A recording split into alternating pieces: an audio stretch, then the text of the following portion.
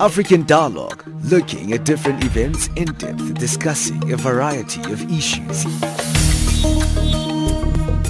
What we see here is a clear violation of, one, the rights to privacy of Tiwonge and Stephen. The position of Greenpeace is that it's been a disappointing meeting.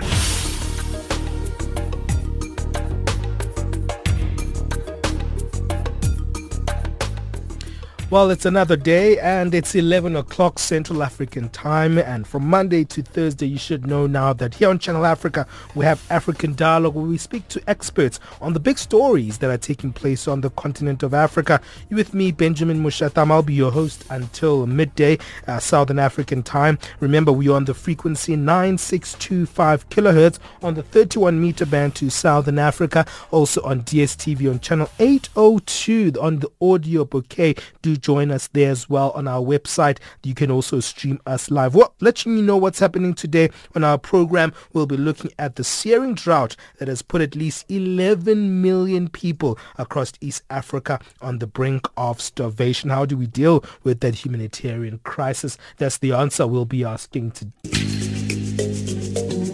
This is Channel Africa, South Africa's official international public radio station on shortwave, internet and satellite. My name is Sipa Hotsticks Mabuse, a South African musician and an African artist for that matter. You are listening to Channel Africa, the voice of the African Renaissance. Pambi.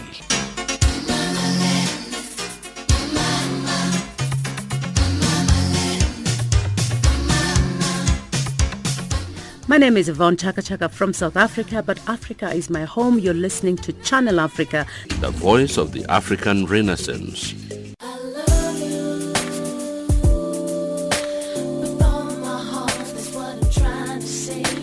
My name is Habida, an African artist from Kenya, and you're listening to Channel Africa, the voice of the African Renaissance. I love you.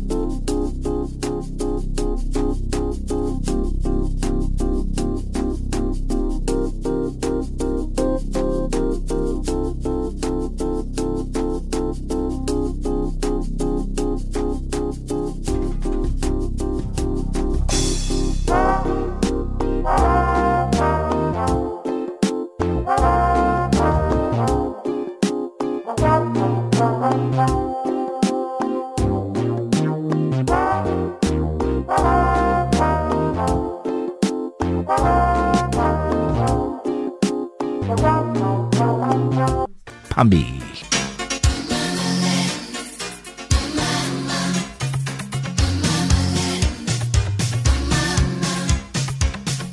My name is Yvonne Chaka from South Africa, but Africa is my home. You're listening to Channel Africa, the voice of the African Renaissance.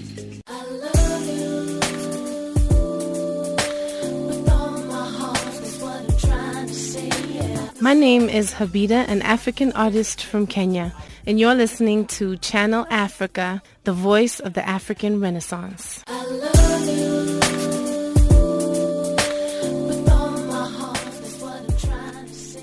Yes, you're listening to Channel Africa, the voice of the African Renaissance. This is African Dialogue with me, Benjamin Mushatam. Well, today we're looking at the big concern on the African continent. We're looking at the searing drought that has at least put 11 million people. That's 11 million people across East Africa on the brink of starvation. Now, Africa is directly and currently experiencing the worst droughts to hit the region in 60 years. That is amazing. You can see the effects of climate change. It is predicted that the entire south of Somalia will face famine within the next 2 months. Other countries in the Horn of Africa are being severely affected by drought.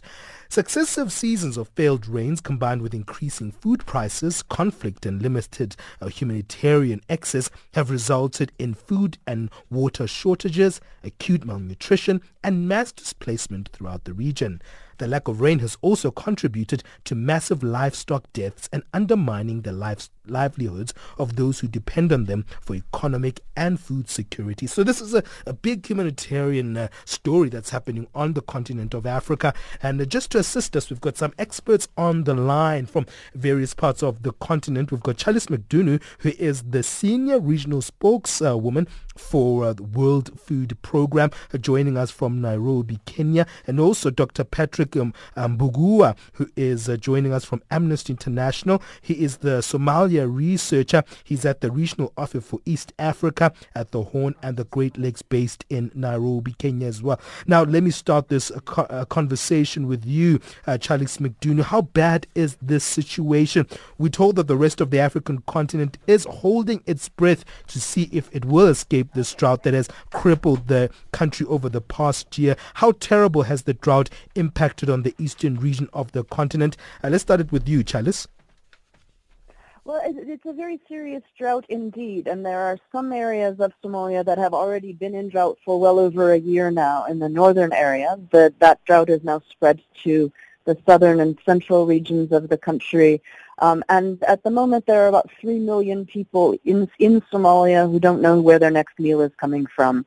And it is possible that if the next rainy season fails, which is due to begin sometime next month, and there isn't this scale up in humanitarian assistance and sustained assistance for people through the next rainy season, and I should also emphasize that the forecast for that rainy season is poor, then we could be looking at a possible return to famine conditions in some areas. Now, agencies like mine are trying very hard to keep that from happening. So at WFP, we've reached 1 million people in Somalia last month alone with food and cash transfers. That's double the number of people we had assisted a month before, and we're trying to double that again this month. So we are making every effort to try to reach people with more assistance, but there are some significant challenges to access, particularly in the southern region, where because of insecurity and conflict. And that's a significant challenge. And there's a real need for resources and support from the international community, because there are a lot of humanitarian crises that the world is facing right now, and it really is, I think, stretching the humanitarian system to close to its limit. So it's a very serious situation indeed. We're also seeing significant needs and concerns about people being affected by drought and malnutrition in Kenya and Ethiopia, but of course in those countries you've got governments that are far more able and willing to, to lead their own response, the response to their people's needs, and we are seeing the situation being taken very seriously by the government and local authorities in Kenya and Ethiopia. So there is a significant response that's needed in those countries as well, but that is being led by local by government officials, which is an enormous improvement over the situation that the region was facing 5 and 6 years ago, when we also faced a very serious drought, and which did deteriorate into famine in parts of Somalia. So it's, I mean, as I said, a very, very serious situation, and I think that we've got a window of opportunity to try to turn things around and to keep it from becoming a catastrophe. But the next few weeks and months will tell us whether we're going to be successful in doing that or not. Let me bring Dr. Patrick Mbugua, who is a Somalia Researcher at Amnesty International. Challiss was speaking about some of the challenges in Somalia, especially one that is also concerning for the international community for humanitarian aid, is especially the problems of conflict in Somalia that are actually preventing efforts to actually assist with the current drought that the country is facing there. Is there a way forward, especially when you look at that dynamic of the conflict, Dr. Mbugua, and what are actually the concerns regarding that specific element? Thank you. The real constraint there is that unlike Kenya and Ethiopia, where the government is in control of the regions and they have the monopoly of lands and so on, Somalia is divided into regions, some which claim independence, others which are semi-independent, and then they have the areas under the control of the federal government, and the areas which are under the control of the armed group Al-Shabaab. The effect of drought has particularly been felt in the areas under the control of Shabaab, where the government does not have control, and the areas where the federal government is situated because it is dependent on international support, especially from AMISOM.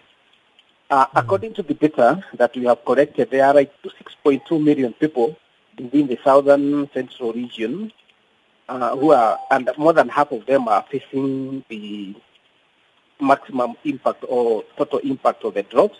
And there are like 360,000 children who are severely malnourished, meaning that they may die in the next few weeks unless they receive urgent humanitarian aid. From the war perspective, the Al-Shabaab group is now claiming that they are letting people move from the areas where they control because they don't allow international humanitarian assistance to get to the areas. And they have also claimed that they are providing their own assistance to the population, but we have not been able to verify that because we don't have access to the region. So basically what the war has done is that it has contributed to the impact of the drought, which has in turn led to the eruption of other waterborne diseases because of lack of water, cholera, measles, and all the others. Let me move on to Susannah Price, who's the Chief of Communication from UNICEF in Somalia. Susannah, thank you for giving us your time as well. We hear that Dr. Mbugua there from Amnesty International really divulging on the issues of where the Al-Shabaab or other army rebel groups are controlling in Somalia. It's very difficult to access there. But I also want to move on to this issue of, especially your focus on children and women. That must be a concern for your organization. Yes, absolutely, because children are always the most vulnerable in these kind of drought, humanitarian crisis situations. In the last famine in 2011, half of those who died, so there's 250,000 who died, half of those were children. And it's the children who become malnourished first, who become sick first, and they're the ones we're really targeting. So at the moment, for example, we're particularly concerned about children with life-threatening malnutrition. We're trying to target them. We're finding those who are severely malnourished. We're either treating patients or we're taking them into our hospital wards, making sure that they get the right therapeutic food to recover. And the other area we're particularly worried about is the outbreak of cholera or acute watery diarrhea, which has similar symptoms to cholera. We've got over 18,000 cases at the moment. A large number of those, again, are children. The problem in this kind of situation where there is a lack of food, a lack of water, a lack of all resources, is not necessarily starvation immediately, it's illness. It's those children become particularly vulnerable to becoming ill, to getting cholera, measles, and it's actually these illnesses that they are at risk of eventually dying from.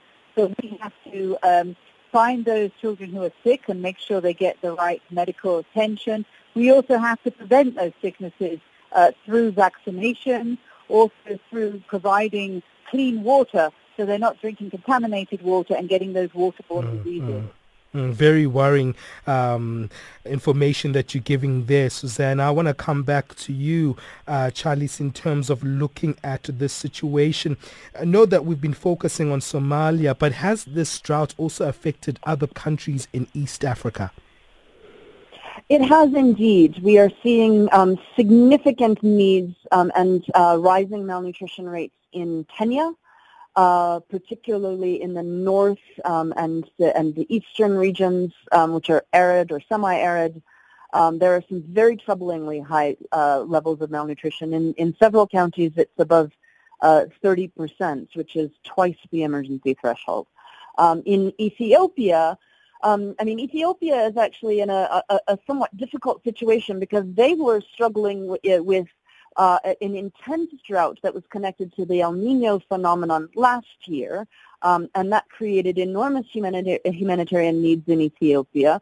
They did manage to stave off a massive catastrophe by taking a very robust approach to assisting people throughout that drought in a response that was led by the Ethiopian government. The drought has shifted to a different area of the country now. So you've got about half the number of people who are in need of humanitarian assistance. It's 5.6 million now compared to more than 10 million last year. But you still have people in areas of the country in the north and the west that were affected by drought last year who continue to need some support. And then you have other people in different areas of the country that are now affected by this new phase of drought.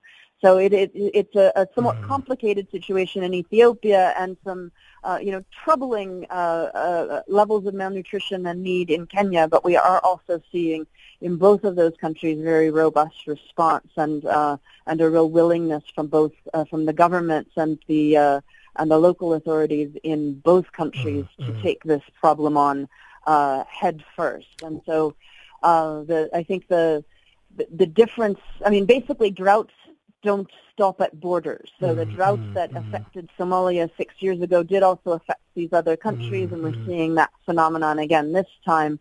What is different from country to country is the ability of authorities and local communities to cope with that situation. Well, that's the voice of Challiss McDonough, who is the Senior Regional Spokesperson from the World Food Programme. We also have on the line Dr. Patrick Mbugua, who is the Somalia Researcher for Amnesty International, and we've got Susannah Price, who is joining us from UNICEF Somalia as well. She is the Chief of Communications. Stay with us on the line there, and we'll continue these concerns, especially what you're highlighting there. Challiss uses a very big point there that this particular drought was experienced in 2011, and what's concerning is that 260,000 people died in that particular famine. And sometimes these big large numbers, we can actually just think they're numbers, but when you think of one person, when you think about one child, when you think about one woman, when you think about one man, 260,000 people is a whole lot of people. So we'll come back and really look at how we're responding this time around, or are we going back to 2011 where there's not enough political will to actually change the situation. It's very, very concerning. We'll continue after this break. Something is changing at Channel Africa. Could it be news? Could it be your favorite presenter? Could it be? That's for you, our listener, to find out. From the 1st of April 2017, something will be changing or happening on your radio station. Be the first one to find out by staying tuned in. Don't miss it. Remember to check our website and all social media platforms such as Twitter at Channel Africa 1, our Facebook page, and Instagram and YouTube.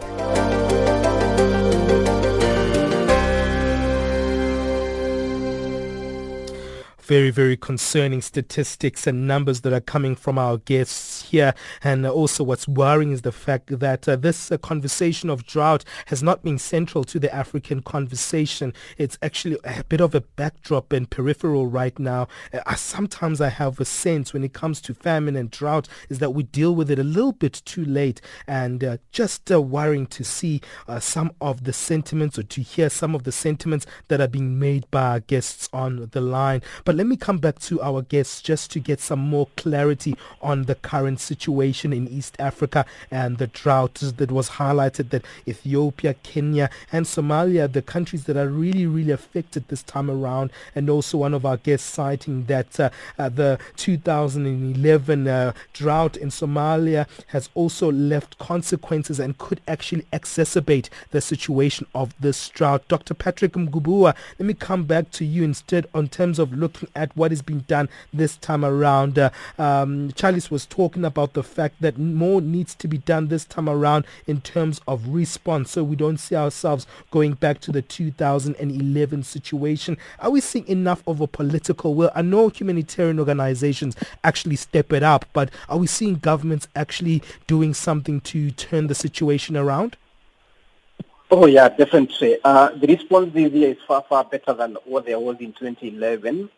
Sometimes on the beginning of April, the UN launched an $825 million appeal for Somalia to cover half of 2017. And by the beginning of this month, at least about half of that money had been pledged. And then last week, there was the IGAD summit in Nairobi. IGAD brings together the countries of Eastern Africa. And in the summit, they address the question of drought, and all the countries made their own commitments. Djibouti made its own commitment, Ethiopia made its commitment, Somalia itself made its own commitment regarding the responses to drought. Somalia, for example, has gone a step further. They have established what they are calling the National Drought Response Committee, and they have urged all Somalis who are living in the diaspora to donate to the committee so that they can help in the response. Similarly, in the country itself, there has been a lot of response by international organizations. A lot of the NGOs have moved to a city called Baidoa, where they are doing all the coordination for people who are in the really, really affected in the south and central region. So at least this year, there has been better response now, and we are hoping that we are going to stop a catastrophe of so many people dying the way they did in 2011. Similarly, as I mentioned earlier, Al-Shabaab itself has pledged that it's actually distributing its own assistance to the population, and then it has allowed people who are living in its areas who cannot access its assistance to move out to the areas and go elsewhere, although it still doesn't like the idea of people getting to receiving food from the so-called non-believers. Last week, we also checked with the UNICEF in Garissa here in Kenya, because the UNICEF had said that they had prepared for an influx of 75,000 Somalis running away from drought. And yet, by the mid last week, not even a single individual had crossed the border to come to the Kenyan side because of drought, meaning that they have received better response on the Somali side. Let me take it to you, Susannah. I know that the United Nations last month spoke of $4.4 billion that is needed to address this crisis. Your thoughts on the response this time around, Susannah? Yes, well, we're looking for about 150 million to work on the children and the women and the vulnerable populations for UNICEF. At the moment, we're nearly 50% funded, and that has really enabled us to scale up our operations. We've had very good support from the United Kingdom, the US, the European Union. And what we're doing is we've got a 45-day plan, and we're making sure that large numbers of children are treated for malnutrition, that we're getting the health services out there, we're getting the clean water out there, and that we're really scaling up our operation. Because as Challiss said, whether the rain comes or not. Now it all comes down to whether we can get that needed assistance and relief into the field. We work with other agencies. We work with the World Food Programme, for example. They provide the food. We provide the clean water.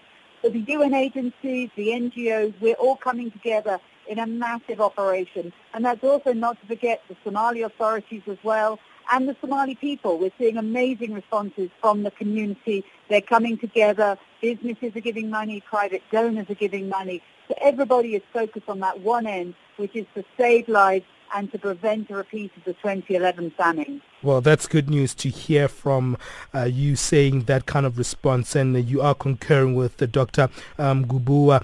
Challiss, I want to bring it to you in terms of this issue that was briefly highlighted by Dr. Mbugua about the migration aspect of things, that sometimes people move from Somalia to Ethiopia. So we're seeing that migration also becomes a factor into this situation of the drought.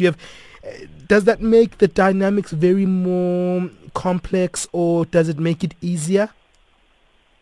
I think that it is one of the features and one of the complications of a response. But it's also, it's a resource. People's ability to move means that they have a chance of getting from an area where there is limited assistance to some place where they can get help. So it's a way that people have of coping. But the journey itself can be very dangerous. And what we saw in 2011 was that people, because they couldn't get assistance where they were in the parts of southern Somalia that were in famine, they were making these very long, very dangerous, treacherous journeys by foot, sometimes traveling for weeks to get to the refugee camps in Kenya or Ethiopia, or to get to the Somali capital, Mogadishu, or other parts of Somalia where they could get assistance. We are seeing movement already, and we're seeing, a lot of families have lost their livestock, and livestock pastoralism is the core of the rural Somali economy.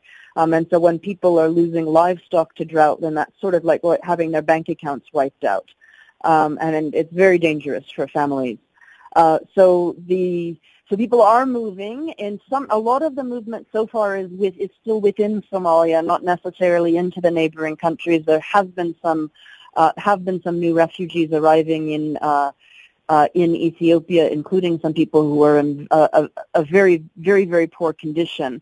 But one of our strategies this year is to try to get assistance to people closer to where they are. So if we can't reach them in the areas where they live, then we're trying to set up areas where they can get assistance that is much closer than having to walk into another country, so that they don't have to make quite as long and dangerous a trip. They can get assistance a lot sooner, and hopefully that will save lives. So that's a lesson that we'd learned from the previous catastrophe that we're implementing now, working with UNICEF, working with a lot of other organizations to see that people can get a full package of assistance much closer without having to travel quite so long and without having to risk their lives on the road. Well, let's wrap it up. We've got 5 minutes left. Let me come to you, Dr. Patrick Mbugua, in terms of how do we deal with this situation more humanely. And I see that there is support, as you all have highlighted, that there is a better response this time around to the 2011 drought in East Africa.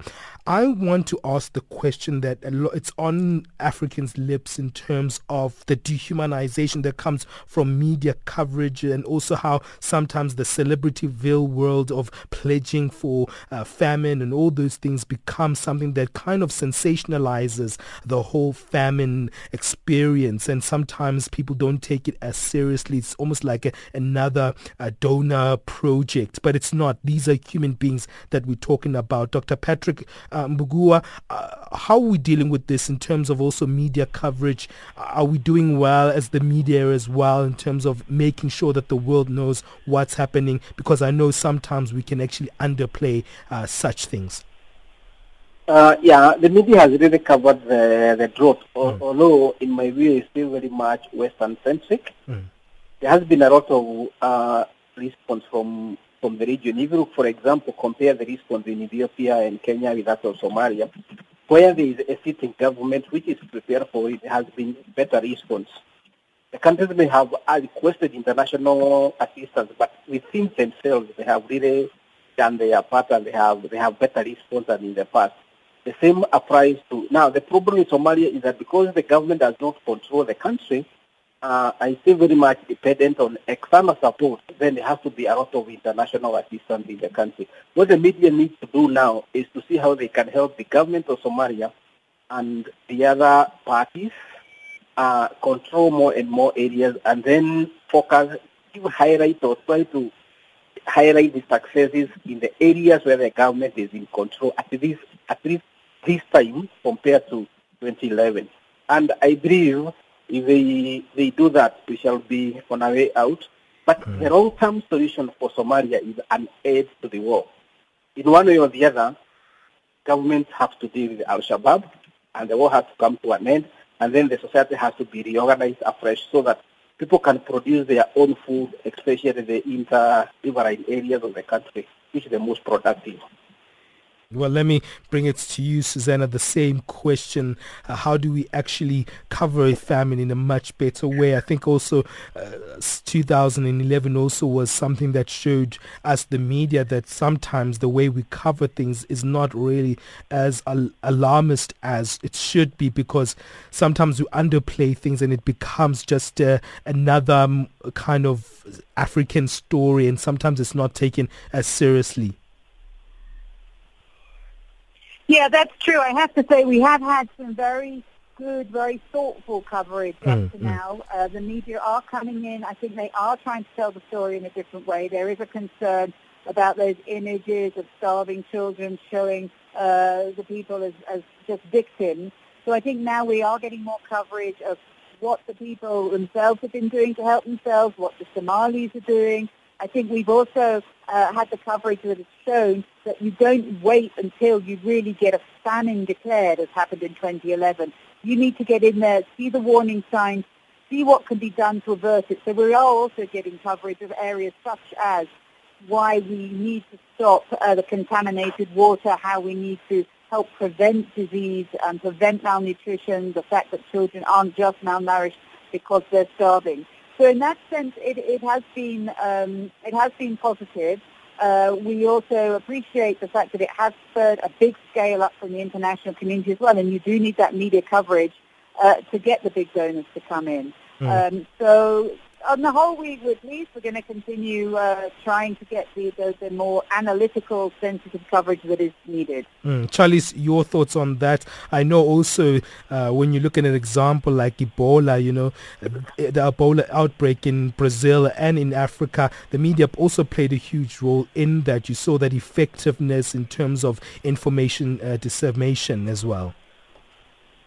Well, and I think that's something, and this is a bit linked to your previous question. I think that's something that is often underappreciated is the degree to which people, are making enormous sacrifices and taking incredible risks to try to provide for their families. They are taking, they're not simply sitting around waiting for somebody to come to their rescue. They're taking their fate into their own hands. If they need to pick up and move someplace where they can get assistance, then they're doing that. But I think that recognizing that these are people who, can and will do whatever they can to help their families survive is the key to telling those stories. It's not just about us as, aid agencies coming in and helping people. It's meeting them halfway, trying to make, just a fraction of the effort that people are putting on, into their own efforts to save their families